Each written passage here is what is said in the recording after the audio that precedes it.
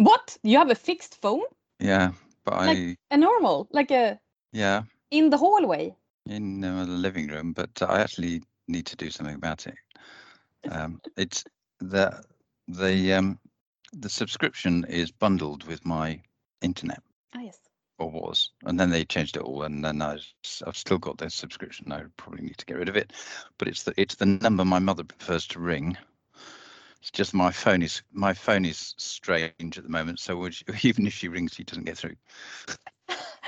I think I got my first mobile phone. I think it was in 97, and since then I have not had a Fixed line phone. A fixed line. No, 97.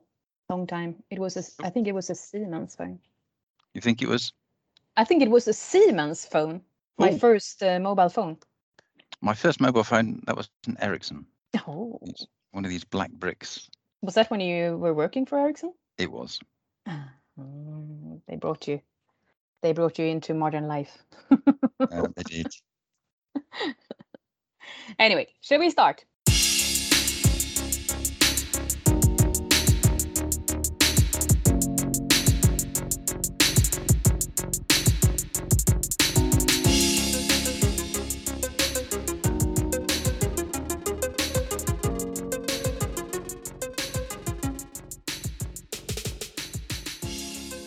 Hi, Paul.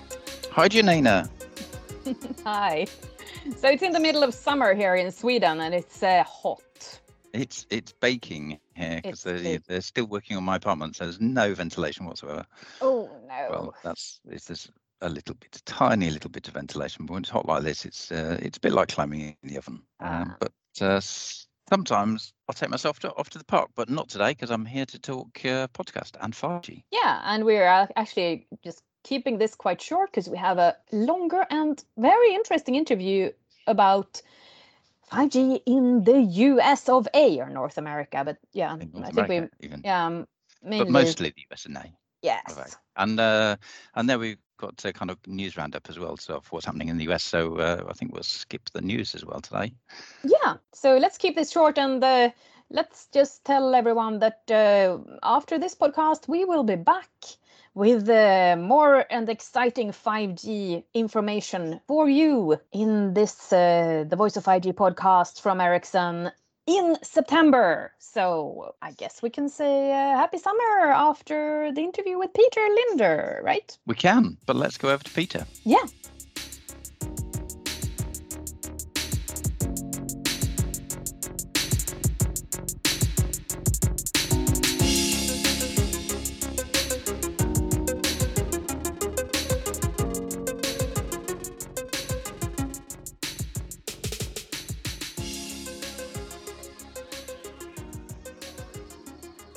So today on the Voice of 5G podcast, we are visited by the head of 5G marketing for North America, Peter Linder. Peter, welcome back to Sweden for the summer. Thank you very much. It's a pleasure to be here, and pleasure to be here on the podcast. Yeah, and just so you know, out there, we do record this from our home as usual. It's just that we could do it in Swedish time. Right, Paul? We can do it in Swedish time, but it's probably a good idea not to do it in Swedish. No, we will lose a lot of listeners then. So, Peter, we just had Annette Lundvall from the Mobility Report team in the last episode talking about 5G and the what's happening there, what statistic they can see. So what makes 5G special in the US? That's my first question. I think 5G in the US is special from a couple of different ways. The first one, we started very early with 5G. The first deployments were done in 2018.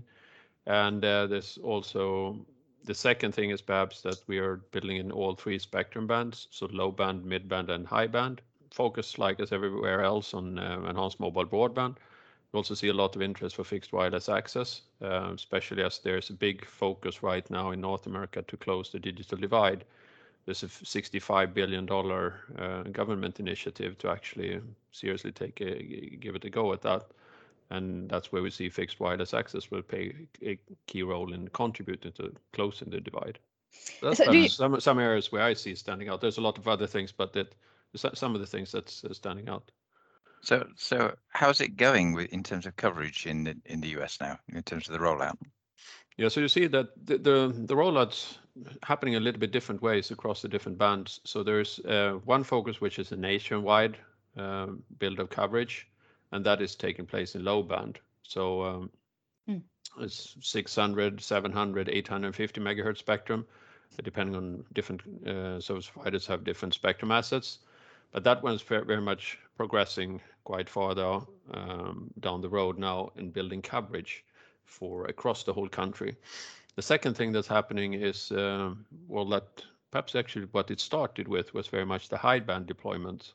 The high band is being deployed more in specific areas, so not for blanket coverage, but for example, in areas where there's a high population concentration at some point in time at different places like venues and factories and things like that. So I would describe it more as a zone that's bigger than a Wi-Fi hotspot, but smaller one than what you cover with a normal macro antenna.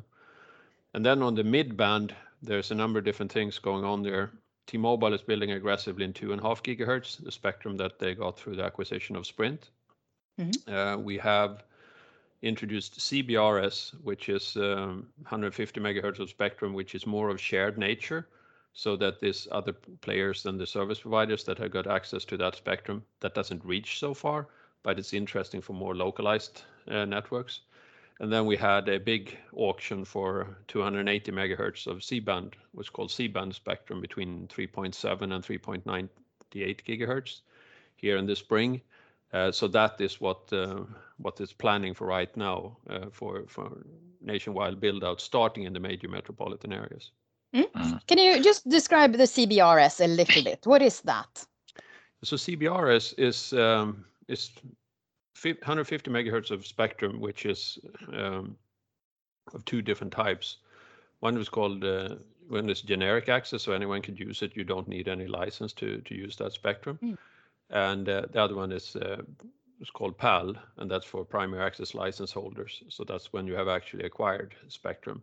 So that is something like that that different players can buy, which don't have to be dependent on the regular spectrum.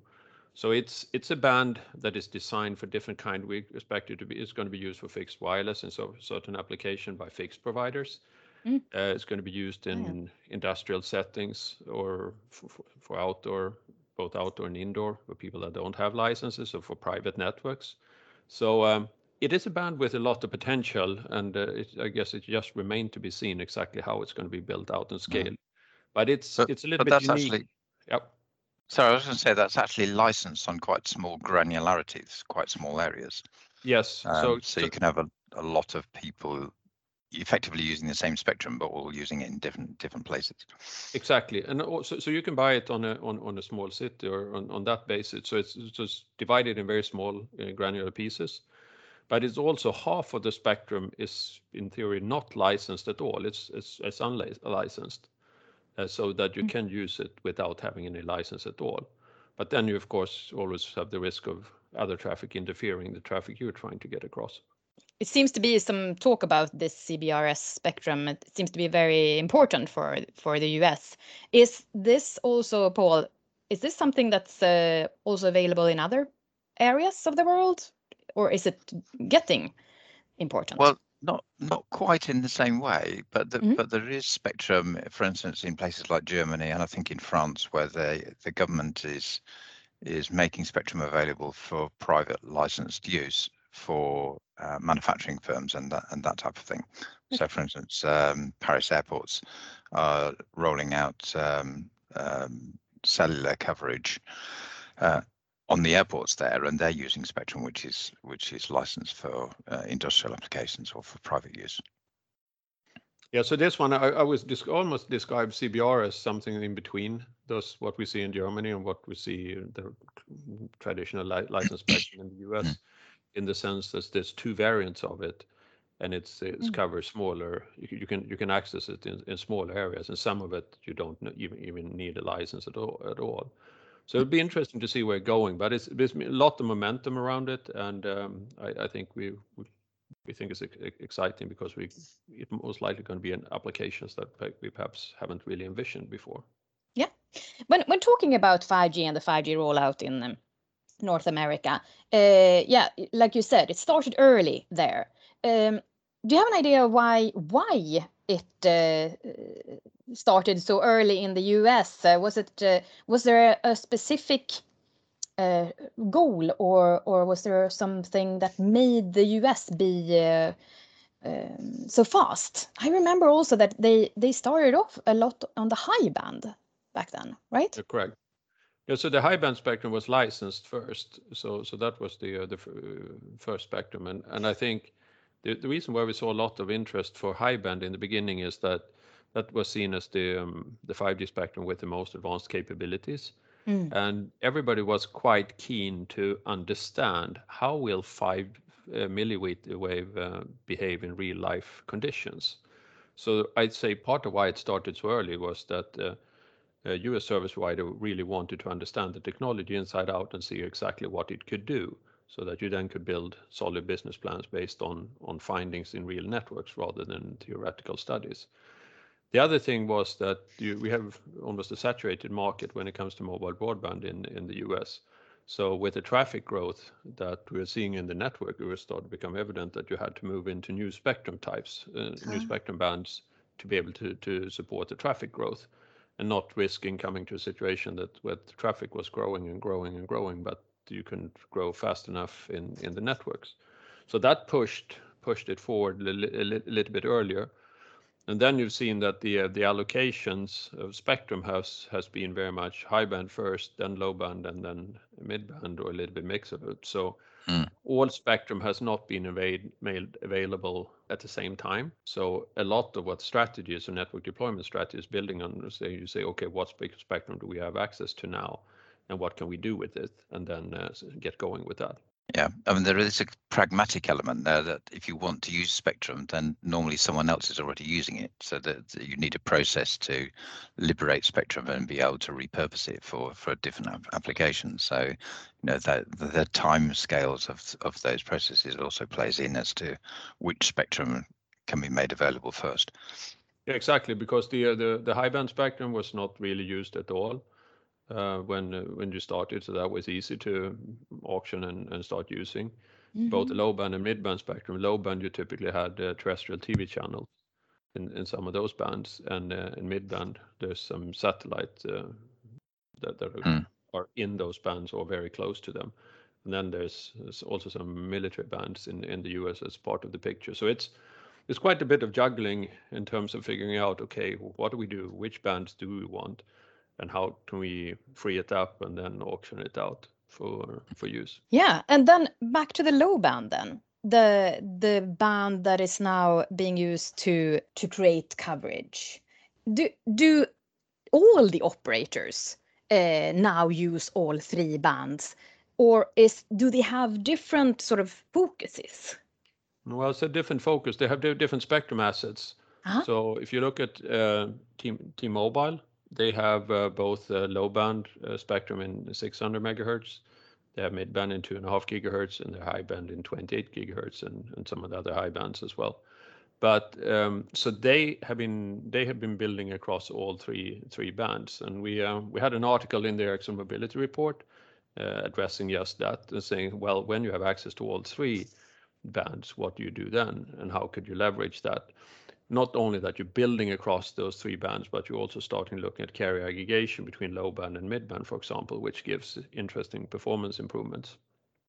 If you look at Verizon has built in with spectrum sharing in 700 megahertz, and they've been also building in very aggressively in high band. So they have by the end of this year we have 30,000 high band radios deployed in a variety of applications, both in central urban areas as well as different kind of sports venues, airports, and factories and things.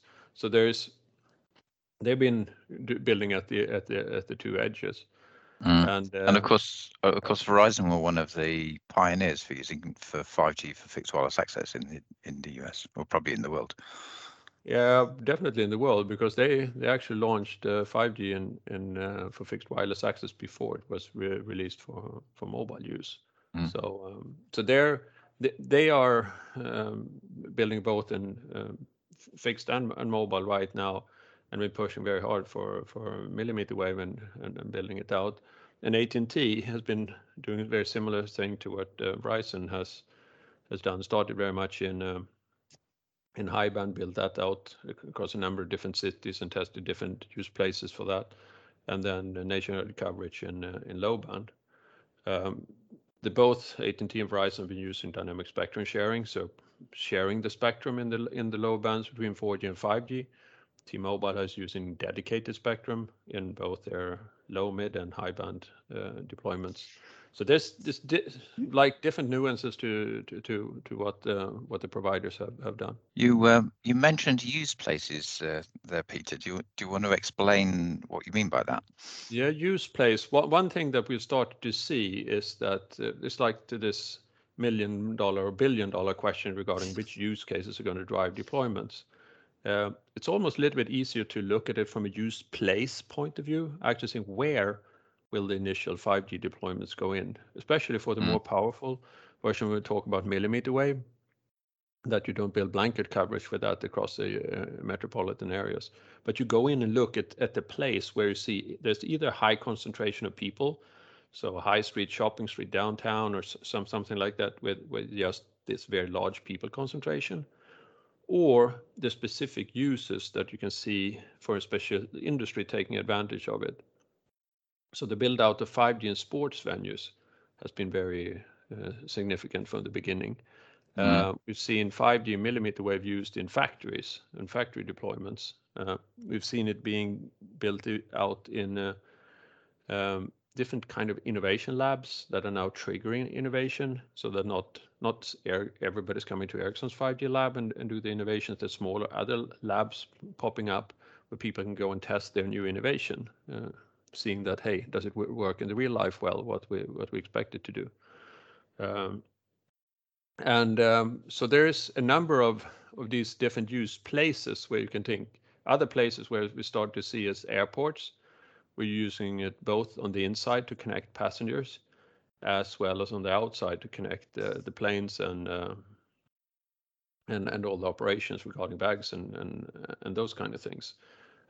We see it being deployed in warehouses. We're looking at with a lot of these autonomous guided vehicles or small robots that's moving around on the floor. They're having those connected. So I would say that a use place is a location where we can show demonstrable business value of deploying a millimeter wave that then can support a large number of use cases. Because the hardest part in the beginning is perhaps you can't really try to figure out all use cases eventually it can be used for. You have to figure out a few use cases that can drive the initial investment. And that is very much the logic that's shaping what's happening around the use place. Yeah, I mean, I sometimes think of millimeter wave a little bit like building a freeway or a motorway, a very high capacity road, and you realize then that not everywhere actually needs a very high capacity road. You pick the places you want to connect. Yeah, no, I normally compare it when I describe it to my mom. I say, hey, 4G is like sunlight. It's everywhere, both on the outside and the inside, and it goes through windows. 5G, and especially millimeter wave, is a little bit more like street lights. You need to figure out where you're going to put them and where you need them. And sometimes they don't necessarily reach on the inside, so then you need to add some lights on the inside as well.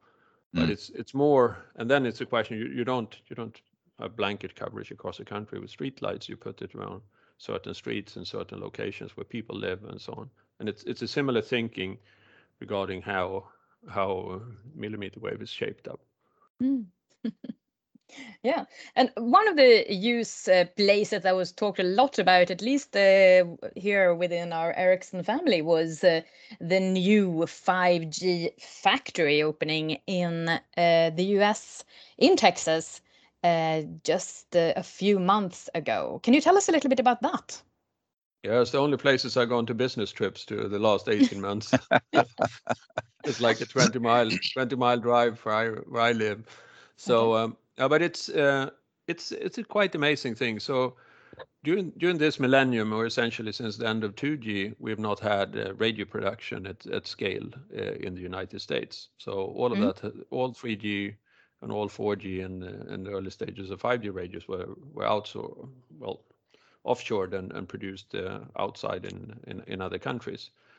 So we saw a little bit of shift in the thing. Hey, it's starting to be changes here in the global supply chains and so on. We're starting to become relevant to produce closer to where the customers are. And it's not only that you like move a factory from abroad and move it back. It's more like you set up a new factory for the new things you're going to produce. So in our case, 5G radios, you put up that close to customers. And it's enabled by essentially that you can drive, if you build a new factory from scratch today, you can set it up for a very high level of automation. So you automate essentially. So if you're in a country with a little bit higher labor cost, it doesn't really matter because you've automated the factory so much. So we decided to put the factory in Texas to serving in North America. It is a factory that is a roughly $100 million investment and eventually going to host 400 people there. Right now we're 250. And it's quite fun how this project has come about because we have built up that factory now during the pandemic.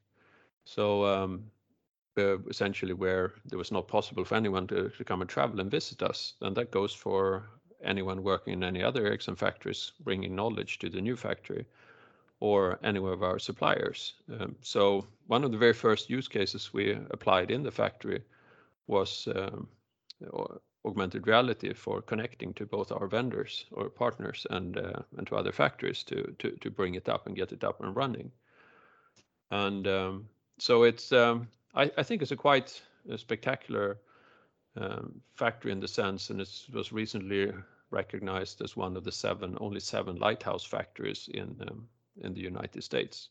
Yes, winning awards and stuff. Yes, but would you say that it's sort of like a model factory that people can, or other companies can go and have a look at how 5G can be used in a factory or connectivity? Yeah, that's what we've been hoping for quite some while now. So opening it up so people can see it, but so far we have not been able to receive guests in person. But it's definitely something. So that was one of the thoughts when we had it. We said that, well, if we push the envelope as far as we can regarding productivity, leveraging use of different type of network technologies. We have, for example, we have both wired networks, we have Wi-Fi, we have CBRS, we have 4G, and we have millimeter wave. So we have a number of different networks in the factory, and then have asked the people that work in there saying, hey, pick what you think is best for each and every use case. So we're not trying to steer as much in what they do, and they're coming up with that. And eventually we see it as a showcase. So it's so much more powerful when you, instead of telling people what they should do, when showing what you have already done and giving some examples and ideas of how powerful it can be. Yeah, the corona has impacted not just visits to a factory, but like impacting us all on a daily basis. Has it impacted the rollout of 5G in the US in any way? Well, it has impact in the sense that we work in a different way. So I think we have around 90% of our employees working from home. So of course we can't climb towers from home, but that would be a little bit tough, but or stretch. But the push has been there from the whole time, and what I think was clear to everybody in the beginning, they saw that, hey, this whole thing, the corona pandemic, it does not reduce the demand on the network, rather the opposite. It's pushing the demand towards the other end. So we have it's been pushing throughout this whole pandemic, and people doing an amazing job and readjusting to what everybody in the company have done to working from home and with kids and cats and all the things that we have around us, and still doing an amazing job in terms of deploying these networks. So it's I think it's quite remarkable. And now, I mean, you're working in the US, and the vaccination has really made a big difference there, I assume. And well, it's been talk about opening up more and more stuff, but perhaps not for you. No, you were seeing that it's been clearly affecting the economy, and I think Texas, where I live, has been perhaps pushing the envelope very early, wanting to open. Sometimes perhaps at the absolute bleeding edge of what can be done. But what have happened is like it's been very aggressive vaccination plans. So you go into a grocery store and you can get vaccine in the back there, and it's almost coming right now. It's coming with aggressive promotion for the people that have not yet decided to get vaccinated. You get discount on food if you get vaccinated, and all kind of these business model, which is a little bit special for this. But it's a strong push for that, and you're starting to see it right now starting to affect that restaurants being more open and can take more people, and sports events are starting to get populated with people not playing in front of empty halls any longer, and things like that. So I think it's coming along, and it has definitely been pushing the digital transformation across pretty much every industry. The hard part is perhaps not only like, okay, we went from COVID, or from being physical at work all the time, and we were physical at events, and everything was physical, and then it went backwards, so everything was virtual, working from home and virtual events and all these kind of things. The challenge that I see is a little bit now when we're not really going back to what we had before. We're going back to a new hybrid. So perhaps we're going to office 3 days a week and not 5. And how is that going to look like? Because like everybody, I'm home Monday and Friday. Yeah, but everybody does that. Then we're 100% Tuesday through Thursday. So that doesn't really work. And so I have a lot of respect for what hybrid is going to mean, and that it's perhaps not as a big step as it was to go to virtual, but still significant shifts that's coming up along here, and affecting us on the network solutions we provide. Because what would be the new norm for hybrid working from home and things like that, and what network solutions will that require? So it's a lot of interesting things going on there. Yeah, I think one of the things that we've seen in networks as more people work from home is a big shift in traffic patterns. So obviously during the daytime, more traffic in the home environment where people are working, and less traffic in business parks and places where the offices are standing empty. But maybe in the future we'll see a bit more balance and a bit more dynamic shift, as people, some days they're at home and some days they're in the office. I think it's an interesting conversation, that what will happen with traffic patterns, because I think we're starting to see the initiation of something that's going to be way more fluid, so that you will work at home, you'll work when you're in a vacation spot, you will be able. And now with everybody's been so savvy on working with these different digital environments right now, you more or less don't really reflect if I'm going to put up a podcast recording from here or from there or from over there. You have some things that you bring with you, and you can pull it off pretty much everywhere. And like what we are doing right now. Do you see that the corona might actually have had an effect on the US going towards more rural and going towards more fixed wireless access, or seeing that rural is more important to build that connection in? There's two things that I see. The first one, if you look at a little bit travel patterns and so on, it's way more people right now. They've been sitting in lockdown in the city for a long while. If you look at the bookings for Airbnb this summer in the US, it's a lot more in rural areas. So people, I don't know if that is just a temporary, because we've been in locked up at home now for a long while, and now we want to get out and about.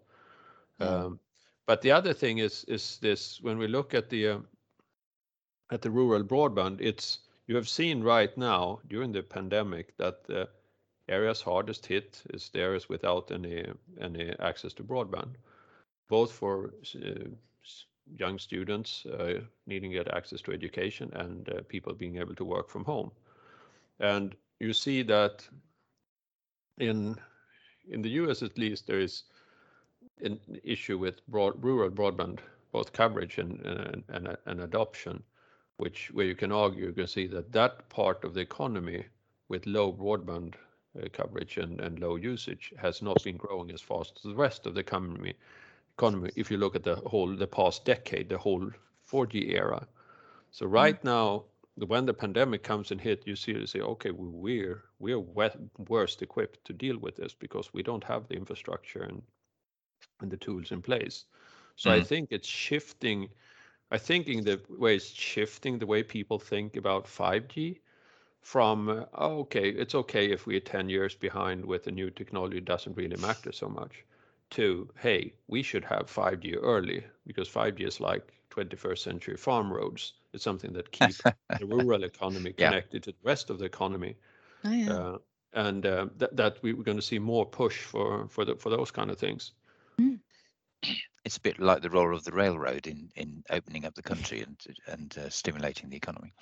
And it's a little bit like if you go back like 100 years in the US, what happened is, especially in Texas, which I happen to know a little bit about, was that you built a very extensive farm road system, and all of a sudden there could be a lot of farmers out working, and they had like the route into the city where the demand was.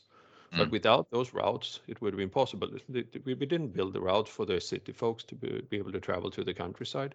We built it for be able to send all the food into the city that was cultivated in the so and that was very much what the economy looked like back then. But there's tons of exciting things in rural areas, like which you can't bring into the city, like outdoor recreation and farming, and taking farming to the next level with precision agriculture that you can't bring into town.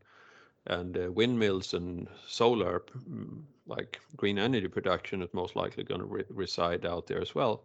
And there's all of other smart businesses. Because if we go down with an aggressive agenda of building out 5G infrastructure so on in the rural areas, then people there have the option to stay.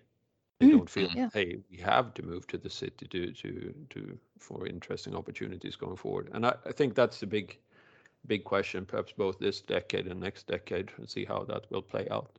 Yeah, that sounds certainly in Sweden during the pandemic. I think we've seen a trend towards people moving home, if you like, going back to the regions where they grew up, because they can actually get a better quality of life. Accommodation is cheaper, but they can still connect up and they can do their job remote from the city. Yeah. No, I've seen that. I follow some of my friends here in Sweden. One he had taken a summer house, and they got in fiber in there, and they spent more time there in their real house. And we said, why do you do it? Yeah, because the summer house is close to the water, and it's been amazing weather, and so no one in the office really know where you are.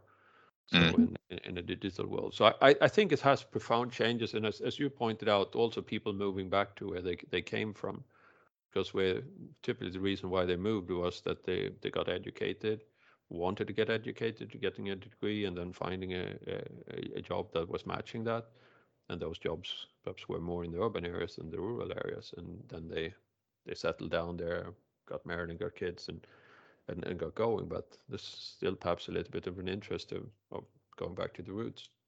Yeah, and it brings a sort of like a new opportunities to the countryside, and also a level of freedom, I suppose, to the people who can work remotely. So that's a pretty absolutely. Cool it's freedom, and also to say, hey, there's a lot of people that sitting and working in the cities today that would rather work in the countryside if they could. And as long as connected now, it's like using an advertise for a home, like either fiber connection or good broadband available. That's a selling point as important as you've recently changed out the roof or when you air conditioning in the house. Like broadband is perhaps moved up to very high up on the agenda of the capabilities. And you don't need to go outside of the cities. We moved last year in Dallas, and in our old house we had 5 megabit upstream. That's what I had, and it was with issue in doing a lot of video related presentations and things like that. And now we moved to a different area, and there was fiber available, and all of a sudden everything is more stable and working. So I think it's not just a rural problem. It's you have pockets in this. You just reflected on what happened to us at Ericsson in Dallas when you had 2,500 people that was working in one and the same campus every day, versus spreading out 2,500 over the whole metroplex. Some's got fiber, some's got cable, some have got a little poor DSL, some have got wireless. So just getting that machine to working, like spreading out, because people don't live as concentrated as we used to work. So there's a lot of interesting things to happen there, I think. Yeah. And I guess we will see more about it in the future, right? Is there anything when it comes to the US that you think that will be coming up in the upcoming months or year or so when it comes to 5G? Is there anything that you're looking forward to seeing? I think we're seeing a lot of things right now. In the US, we're pretty much at the battle for the early adopters.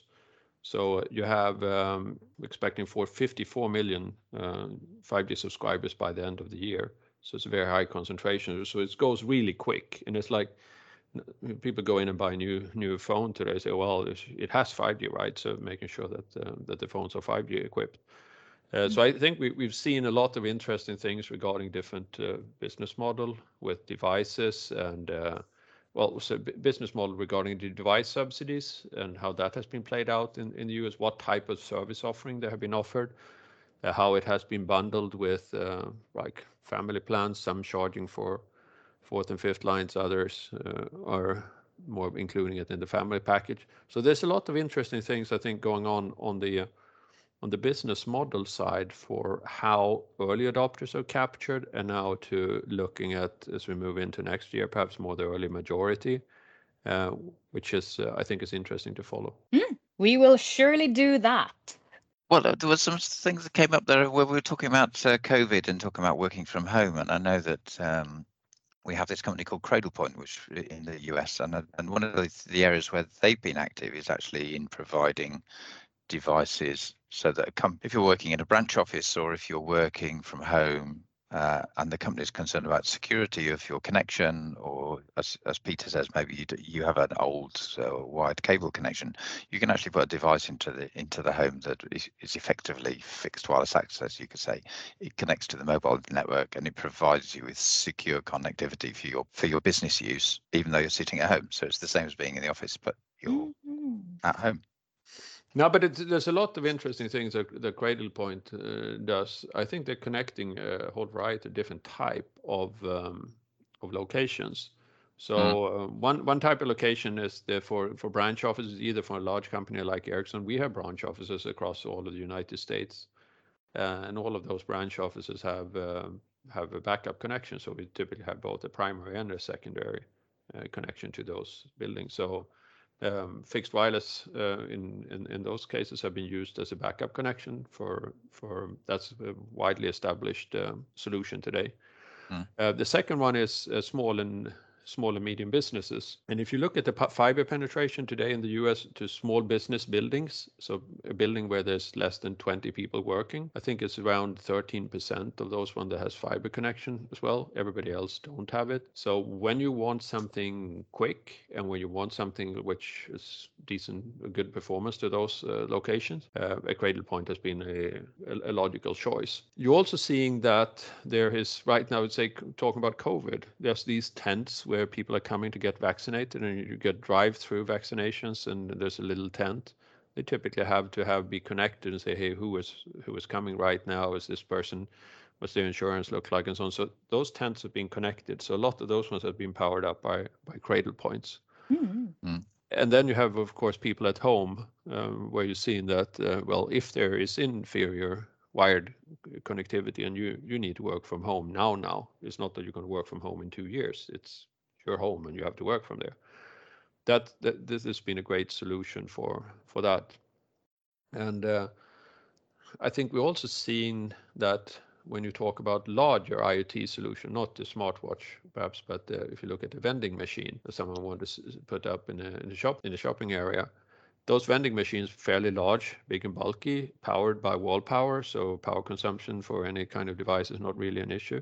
Then you can put in a Cradlepoint in those ones and connect those ones. There's a whole lot of, I say, very interesting applications that Cradlepoint has pioneered in the United States that I think we're going to see in the rest of the world pretty soon when people realize, okay, is that really gone that far? That I had no idea about. But I think the interesting thing with those devices is that, you know, normally we're talking about building the 5G network, but this is actually turning it around. This is well, how do I use the 5G network to deliver connectivity further into into my office or into my branch or into my fire truck or whatever it is. Exactly, and it's not limited to 4G to 5G neither. It's a lot of it has been actually pioneered with 4G. So it's proven and tested, and for 4G you got the benefit that, hey, the networks already exist there from the beginning. So so it's just where do you need it? And so a lot of this, like this dynamic things that's popping up and popping down, you need to shift and you need to move and you need to change.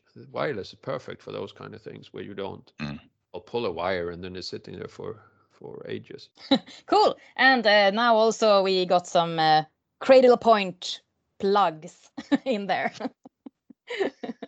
Good on Cradlepoint. No, but it's fun. It's also what you see. They do a lot of things we don't think of. We had the 5G Things event now on the 23rd of June. So Cradlepoint brought one of their partners, IntelliSight, and they talked about what are the different tests that you can do in a factory for securing the health protocols that we need to have in place now when going back to the office.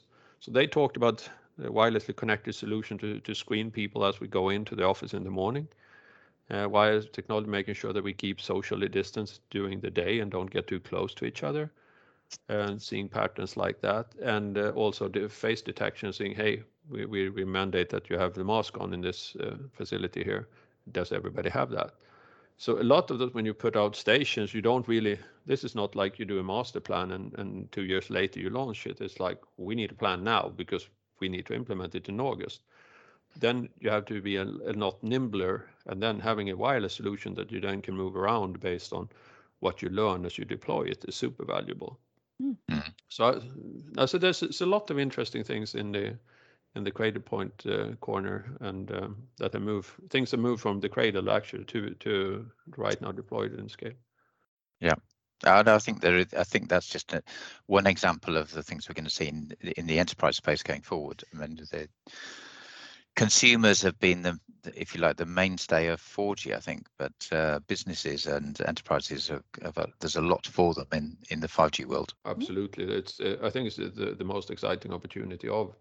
If you look at what 5G can do for businesses and also what 5G can do for communities in a broader sense for healthcare and education and these kind of sectors that any part of society, wherever it's located, has to take care of. I think we can make big differences there. Yeah.